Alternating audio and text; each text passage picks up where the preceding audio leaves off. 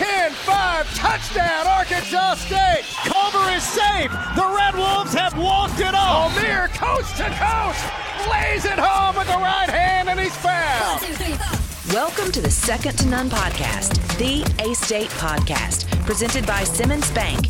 Now, here's a couple of guys who know the Red Wolves like no one else, Matt Stoltz and Brad Bobo. And we welcome you into the Thanksgiving week edition of the Second to None podcast, presented by Simmons Bank. Matt and Brad with you. A whole lot to talk about on this episode. A lot that happened this past weekend. A lot coming up this week as well. And we're trying to figure out how to attack this week. But I think the best thing to do is kind of go chronologically through the weekend. And really, it all got started Friday night. And we had both A-State basketball teams in action. You, my friend, were at First National Bank Arena for a pretty historic night. Well, yeah, significant in the fact that, obviously Arkansas was in here. But, what I love about that is that's always going to be a big game. But we're headed into an era where it's a big game for the same reason it's a big game anytime you play somebody from in the state. That's what's cool. First game of a 4-year agreement to go home and home, and it started, in Jonesboro. And, I talked with, Mike Neighbors and Matt Daniel both last week, and, it was almost like they couldn't even remember necessarily who called who.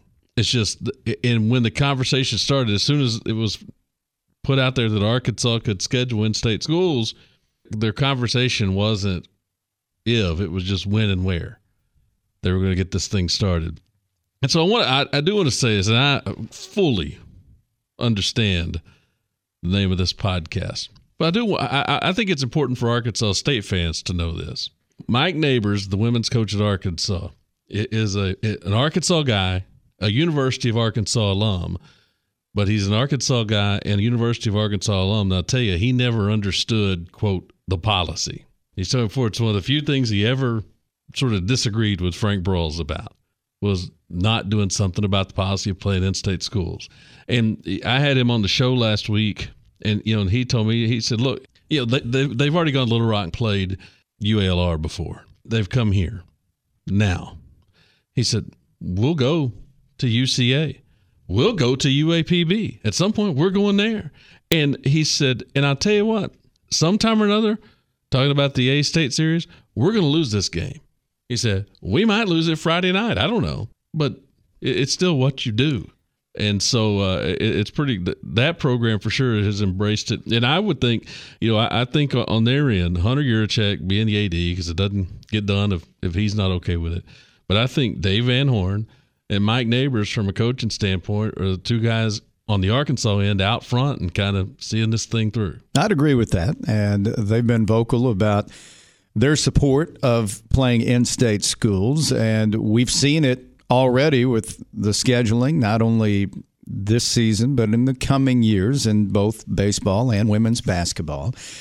It had been 16 years since A-State had played Arkansas in women's hoops, and it was scheduled to start at 7 o'clock on Friday nights. And, when you wait 16 years, you might as well wait 20 minutes more. Yeah. There was a shot clock malfunction, and it caused the game to start about 20 minutes late, and it ended up resulting in an administrative technical foul, which you really don't see many of those. Yeah, Arkansas missed a free throw. If not, it would have been that rare game that was 1-0 at the opening tip, because they got you one free throw. And so the game started with Amber Ramirez walking down to the far end and shooting a free throw, missing it, and then they went and did the jump ball. But once you got the game going, man, I tell you, I had so much fun calling that game. I wish the shot clock thing wouldn't have happened. And just, look, I was at shoot-arounds on Friday. The shot clock was working. So sometime in the afternoon, something went haywire. Couldn't get it fixed in time. They took one last-ditch effort of swapping it out, and it didn't work, and that's what led to the delay. But that was a fun ball game because both teams played well. A-State came out really playing good. And Michaela Daniels, Arkansas's point guard, sort of single-handedly kind of helped weather the storm. I think she might have scored 10 of their first 12 or something like that. She got them out of the gate when A-State had come out, was trying to hit them in the mouth a little bit.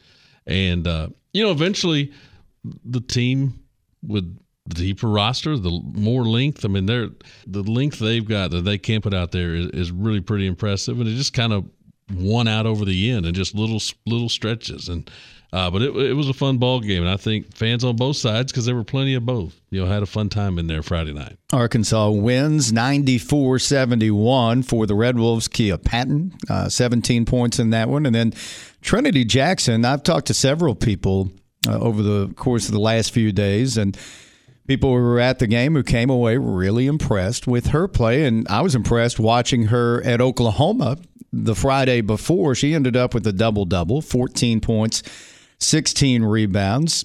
The women now 2-2, the two losses to Oklahoma and Arkansas. But overall, and I know you're included in this, I think the thought around this women's program is it's been a very impressive start in a lot of ways. Yeah, and I mean, people are watching them. I talked with Todd Schaefer. I mean, just full disclosure for anybody who may not know, Todd Schaefer is the associate head coach at Arkansas, and he's a good friend of mine because he was, for 2 years, the top assistant here at Arkansas State back from 2011 to 2013.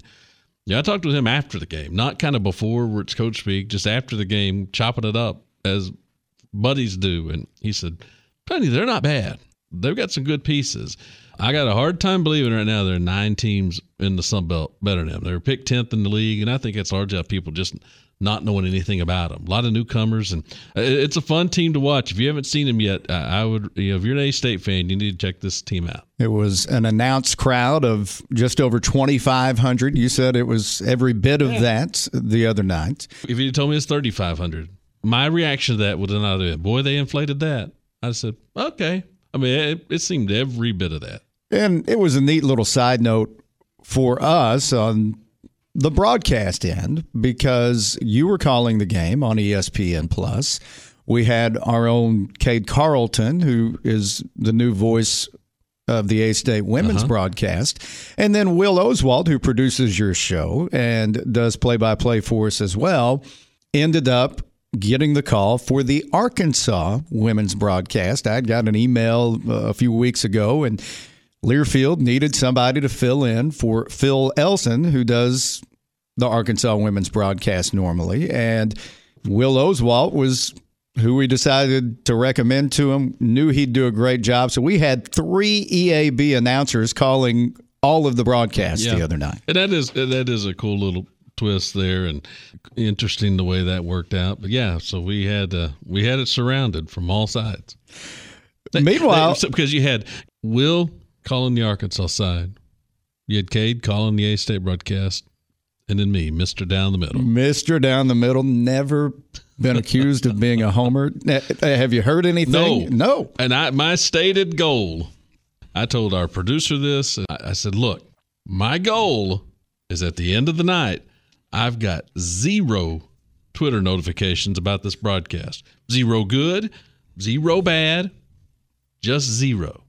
You accomplished your goal. Accomplished that, yes. Congratulations. That's a big feat, especially with an in-state broadcast. So you were there. I was up in Cape Girardeau with the A-State men taking on Southeast Missouri, and you and I sat here last week and talked about how this was really the first real measuring stick of the season for the Red Wolves. That's because they had played 3 games to this point. They played 2 home games that they should win against Harding and Central Baptist. They took care of business there. They went on the road and they played a top 10 team in Illinois. So now you finally go on the road. You play a SEMO team that's in a like conference, a team that was picked 4th in the Ohio Valley this year.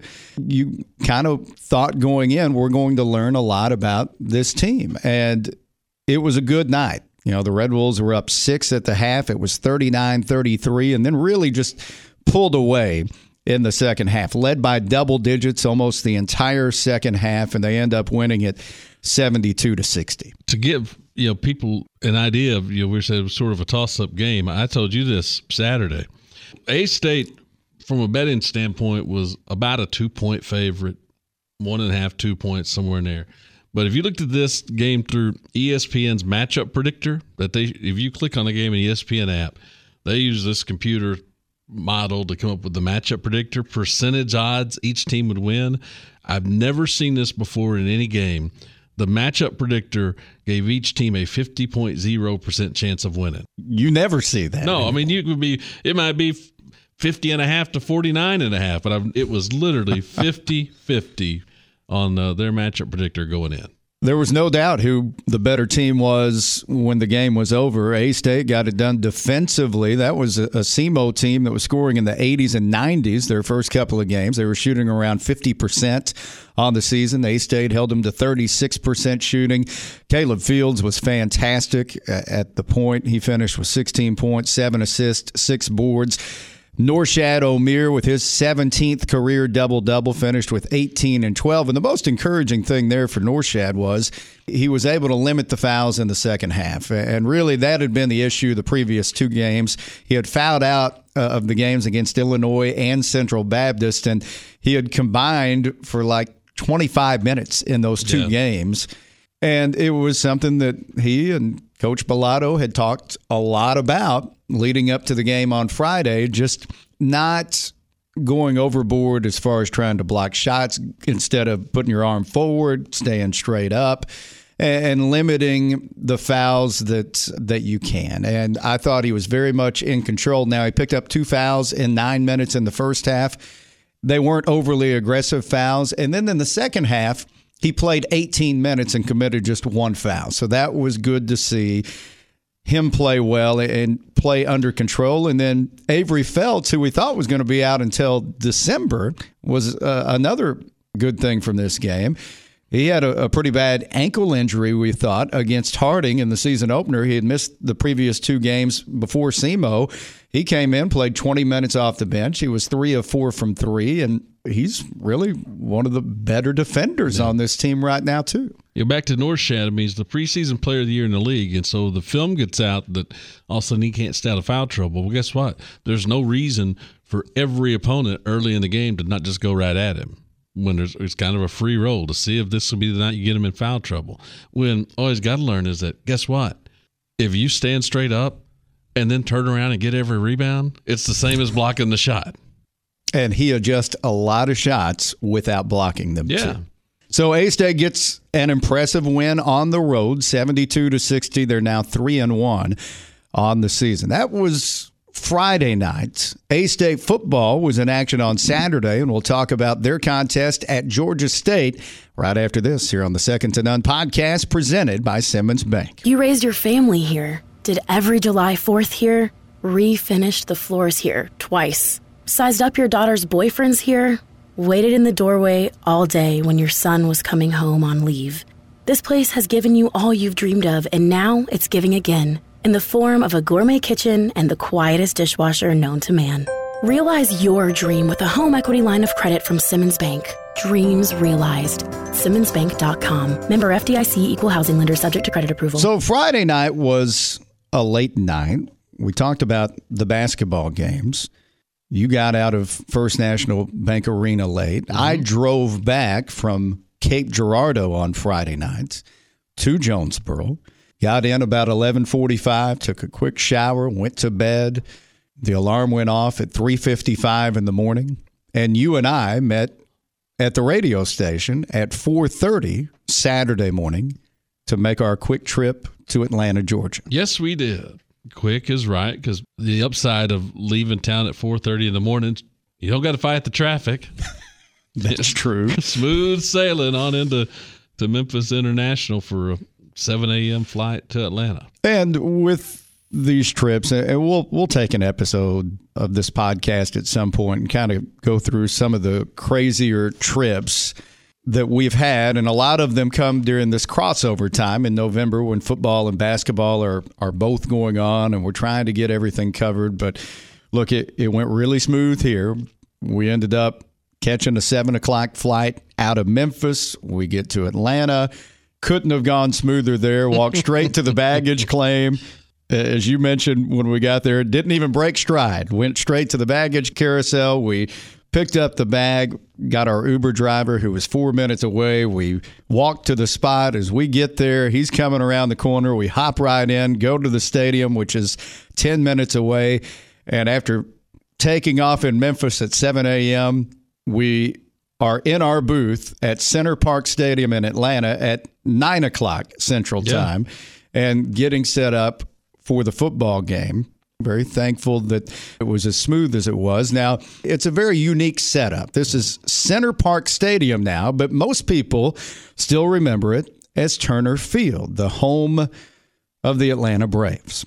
And we're set up in the Braves' old home radio booth, which is great. It's right behind home plate, what used to be home plate. Mm-hmm. And if you're calling a baseball game, it's fantastic. But in this setup, you are in the corner of the end zone, which makes it really hard on a play-by-play person like myself to try to tell exactly where the ball's at, especially when it gets on the other end of the field. Yeah, you got to think about it. You're wondering, well, what's tough about that? Picture being in the corner of the end zone in the field, the angle it's going, and just picture looking at a football field from beyond the corner of the end zone. I think that half the time the action's going away from you. Yeah. There's a reason, even though it's a dumb expression, there's a reason those radio guys say moving left to right on your radio dial, because they're sitting with everything right in front of them. It's going left to right. It is a big challenge. They did have a monitor there in the booth to where I probably called most of the game off the monitor, but you're kind of dependent on the TV broadcast because a lot of the times they're showing replays or graphics, and they won't cut back to the shot of the field until the play is starting or has already started. So as far as setting up the play, it's a challenge. But that was our setup there at Center Parc Stadium. The Red Wolves taking on a good Georgia State team who is trying to become bowl eligible on Saturday and got off to a pretty decent start. Georgia State fumbled early on. A-State able to get the ball around midfield, and they go down. They have to settle for a field goal, which they did a couple of times on Saturday. They're up 3-0 at that point. But then Georgia State comes back. They make it 14-3, and you're hoping that A-State finds a way to get back in it. Kicking field goals really is a theme sort of going back to the Lafayette game, because that's really about when games started getting close enough to really care whether you were scoring touchdowns or kicking field goals, if we're just being honest. Yeah. But that's been something that's been a little bit. But, yeah, I mean, this was I said I had a lot of fun Friday night, and I did. This was a fun football game, too. And I know a lot of people define fun football games as like last year. It's going to be 59-52 to be fun. But, there's something to be said for defenses going out there and just trading blows and, points being hard to come by.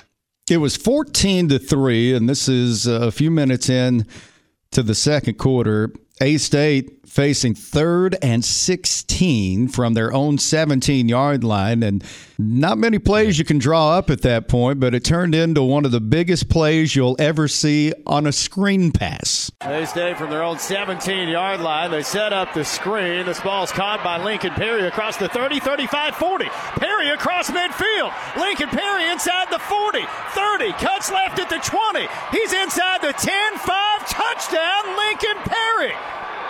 83 yards on the screen pass on 3rd and long, and Lincoln Perry takes it to the house. So Lincoln Perry goes 83 yards on that play, and Georgia State's lead cut to 4. It's 14-10, and I thought the defense really settled in after that. There was a sequence where Kevon Bennett and JoJo Azugu combined for a sack, and then the very next play, Kevon Bennett gets another sack. Yeah, he really disrupted the game. It was interesting because defense came out playing well, got the early turnover, got some stops going.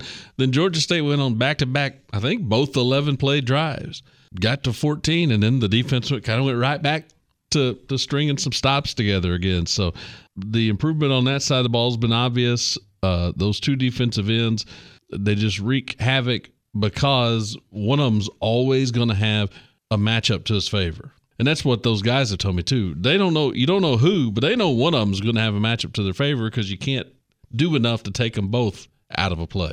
You got to pick your poison a little bit. You know, Kevon went through one series where he made every play. Forced a fumble in there. So anyway, it's been fun to watch this progression continue on defense. Last play of the half, Blake Grupe becomes A-State's all-time leading scorer, hitting from 36 yards out.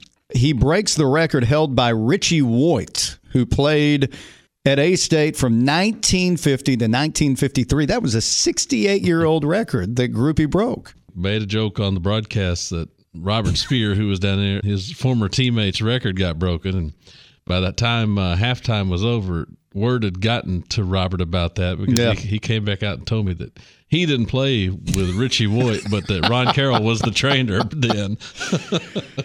Well, with that field goal, though, it's just a 1-point game at the half, and you're feeling pretty good. I mean, the Red Wolves were doing some really good things defensively. You knew A-State was getting the football to begin the second half, but nobody did anything offensively, it seemed, in that third quarter. In fact, it ended up being a scoreless quarter, and we had just seen a couple of scoreless quarters all season long, and they happened to be in the same game. Yeah, the only other two scoreless quarters were the first and fourth quarters against the Cajuns here on that Thursday night when all the scoring happened in, what we figure, about an 18-minute span or something like that. So the third quarter Saturday became just the third scoreless quarter of the year. Georgia State does score a couple of touchdowns in the fourth. They go up 28-13. A-State was down 15. They're deep inside their own territory. They go for it on fourth down with a little over 5 minutes to go, and they come up short. And you think, game's over, Georgia State's going to run it out. But then, all of a sudden, A-State comes back to life as the defense comes up with a huge play. 4:40 remaining in the ball game. They set up here from the A-State 18, throw it out right side, caught by the tight end Carter, and he dropped it. A-State picks it up. Here come the Red Wolves across midfield. This is Kevon Bennett inside the 30, 20, 10. Kevon Bennett is into the end zone. So a little less than 5 minutes to go. Kevon Bennett gets the scoop and score, and again, Malik Straker was the one who forced that fumble. Mm-hmm.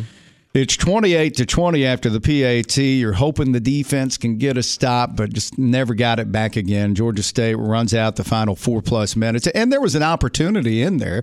Georgia State was facing a 3rd and 7 at one point. A-State had called timeout. If you get that stop, then the Red Wolves can get the football back and still a couple of minutes to go down and try to find a way to get a touchdown and a 2-point conversion and force overtime. But credit to Georgia State. They're one of the best run teams in the nation. They're top 20 nationally in rushing. And that offensive line had all 5 starters back, and they found a way to get 7 yards there and eventually run out the clock. They probably wish they just would have leaned on that offensive line of that run game one possession sooner than they decided to. And I don't know why they didn't. I mean, to do what they did. And it wasn't like they threw it deep.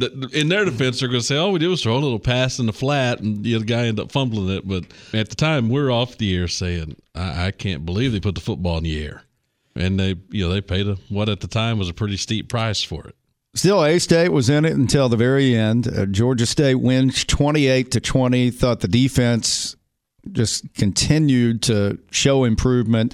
Some guys in particular that stood out. JoJo Azugu had 9 tackles. Kevon Bennett had 6 tackles, 1.5 sacks. He had the scoop and score. He was also credited with the forced fumble. And then Malik Straker, what a story he is. Here's a 180-pound linebacker that is out there getting 14 tackles. He also had 2 tackles for a loss, including that forced fumble that created the scoop and score. And just 11 of those 14 were in about the first quarter and a half of the game? Yeah. So he was all over the place. This is such an interesting story because it's basically just a guy that was down hanging out with his brother at Alabama, and somebody saw him working out and called the A-State coaches and said, this dude may be worth looking at. And he's from Canada. And I want to get a chance to interview him at some point very soon because he's a great story. He's a guy that I'm told wakes up at 5 o'clock every morning. He's always writing things down. If somebody says something interesting, he writes it in whatever he's carrying around, a journal or whatever notebook that he has. But Butch Jones says he's quickly turning into one of the team leaders out there. Yeah, cool story. And the good news is, hopefully he's going to be around a while. And, man, I don't care who it was. It just happened to be Malik Straker. But bottom line is it was cool seeing linebackers making plays. And they were. Caleb Bonner made a lot of plays Saturday. Charles Willikis, who's a walk-on transfer from Michigan State, ended up with 10 tackles the other day. And his brother Kenny was an All-American at Michigan State, and he's now playing in the NFL. But Charles has been playing quite a bit the last couple of weeks as well. So good to hear some of these newer guys that are on the roster that really didn't play much in the first half of the year starting to have an impact on a defense that is playing much better. And I know you came up with a stat too. Back-to-back games on the road in which A-State has held opponents to under 30 points. Yeah, and the last time that happened was 2018, where really you go back and look at that 2018 team, it actually held the last 5 opponents of the year under 30, including the bowl loss to Nevada because that was 16-13 in overtime. So yeah, the defense was really playing well. You may want to say, well, gosh, under 30, is that a big deal? Well, the way people play offense these days, that's good enough to win. Under 30 gives you a chance to win. So A-State falls short. And Georgia State, that's 5 out of 6 for them. They're bowl eligible for the 5th time in 7 years. Sean Elliott does a great job with that program. And you got to remember, too, they're in just their 12th year of existence, just their 8th season as a full-time FBS member. They've got a lot going right for them. Now, I will say this. They've got a lot of seniors and super seniors on that team. And it'll be interesting to see how they transition into next year. But they've done a good job against a really tough schedule, finding a way to become bowl eligible once again. You know what I said? They're the only team in the country that played 4 ranked teams on the road this year? Yeah, only FBS team in the country that has done that. And they won one of those games a couple of weeks ago when they went into Coastal Carolina. They tell you they won the Auburn game, too. They were leading with a minute to go in that game, but ended up falling short at Auburn. But still one game to go this season for Butch Jones' team. We'll talk about that when we come back to wrap things up here on the Second to None podcast presented by Simmons Bank. Your first home is like this dream. The day you walk in, the sun seems to shine more brightly. The ceilings, they just seem taller. And you'll never fix that creaky floorboard because it sounds like comfort. What a hug would sound like if it made a sound. And that's when you realize you're home. Really, really home. Realize your dream with a home loan from Simmons Bank. Dreams realized. SimmonsBank.com. Member FDIC, equal housing lender, subject to credit approval. Do want to mention the A-State volleyball team saw their season come to an end this past week at the Sun Belt Conference tournament. They fell to Georgia State in the opening round in 4 sets. They dropped the first 2 in that match, especially the second one tight. They came back 1 to 3rd set and then dropped a tight 4th set. They were trying to pull off what they did at home against Little Rock the week before, dropping the first 2 and come back and win the match. And we do that. Obviously, your margin for error is none. It's just a point or 2 here or there making the difference, and that was the difference in the 4th set and ended up ending their season. So the volleyball season is over. Meanwhile, women's basketball with a really busy week. They are in a stretch of 4 games in 7 days. And, it started at SEMO on Monday night, and this podcast coming out on Tuesday. So tonight they will be hosting the University of the Ozarks at First National Bank Arena. And then this weekend, Matt Daniels' team is going to be in Tulsa, taking on Oral Roberts Saturday at 2, and then playing again in Tulsa against Abilene Christian Sunday morning at 11 o'clock. Yeah, busy stretch, including you just don't see that very often, back-to-back days in 2 different places. Going on the road Monday night, coming home Tuesday night to play. It's an NBA-type schedule. 2 back-to-backs in the same week. Playing Hard Work U on Tuesday night, the University of the Ozarks. That's a unique setup there at that school. That's what they call themselves because basically students work to pay their way. There's all these different jobs you can do. Anyway, and by the way, if you ever get up there, they have a phenomenal Sunday brunch at the University of the Ozarks. I didn't know you knew so much about the University of the Ozarks. Again, they'll be in Tuesday. That's the lone home game during this 4-game and 7-day stretch for women's basketball. Meanwhile, the men's team, with a big weekend coming up, they're hosting the Eracism Invitational Friday and Sunday, and this is kind of sandwiched around the football game on Saturday. But you take on Morehead State Friday at 7, and then Kansas City Sunday at 3. And we talked about the SEMO game being a good measuring stick. I think you can throw these games certainly in that same discussion, because Morehead State a year ago went 23-8. They won the Ohio Valley Conference tournament. Most of that squad is back, so this will be a good test for them coming up on Friday. And then Sunday at 3, you take on a Kansas City team that just last week went into Missouri and defeated them 80-66. So not only won, but won pretty handily against an SEC opponent.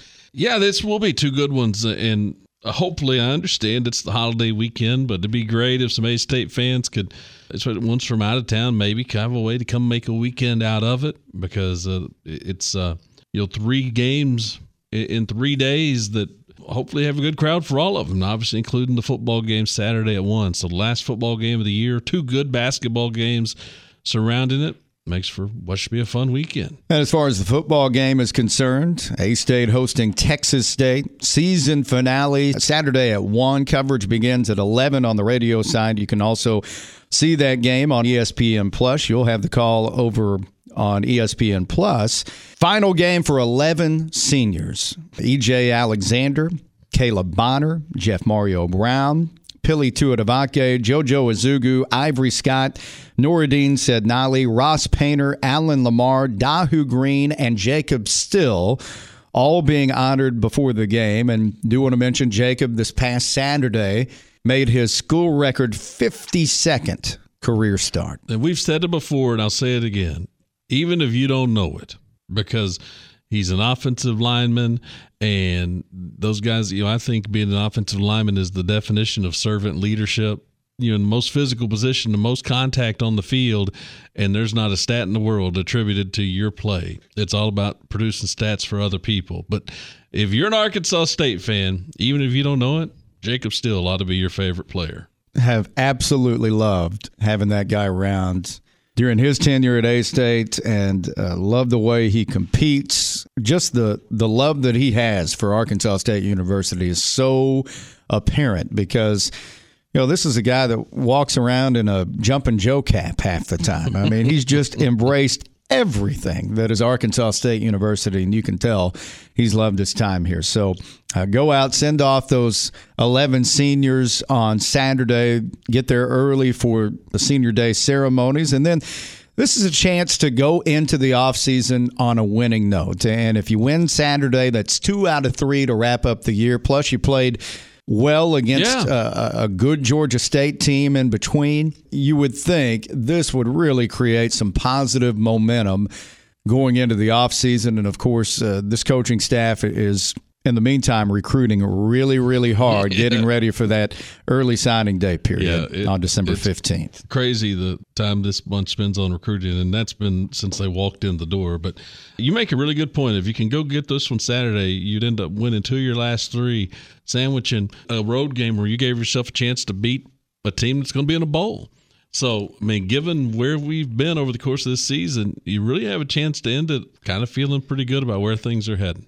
Because it is a holiday week, I don't know if you're in a festive mood or not, or if there's still something that you need to get off your chest. No, I would just say this. First of all, one A-State note. I want to congratulate Lexington Hilton, because he went to the NCAA cross-country national championship and broke his own school record. He set the record in the regional to get to the national race, and then broke his own record at the nationals. Highest finish for him that an A-State man or woman has ever had in the NCAA championship. So congratulations. Congratulations. And really not in the way of the rant, just a statement of fact is that if you believe ham should be featured at the Thanksgiving table over turkey, we can't be friends. Whoever you are out there. You're a traditionalist. Yeah, I don't remember the Pilgrims having a big ham sitting in the middle of the table. Go back to your children's decorations. Now, does that mean you prefer turkey over ham, or you just prefer tradition over going away from it? All of the above. I prefer turkey over ham. All right. And it's white meat or dark? White mostly, but I don't care. Thanksgiving is for turkey. Period. I mean, like, how many people drive around your neighborhood? If anybody's got Thanksgiving decorations up, there's not a person out there with an inflatable pig in their yard. Not a one.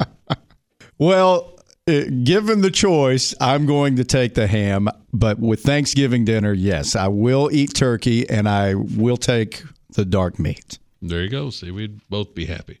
I hope you enjoy your Thanksgiving wherever you may be celebrating. Of course, we hope you are out there at First National Bank Arena and Centennial Bank Stadium coming up on Friday, Saturday, and Sunday. Really busy week for A-State athletics coming up. We appreciate you joining us. As always, you've been listening to the Second to None podcast presented by Simmons Bank.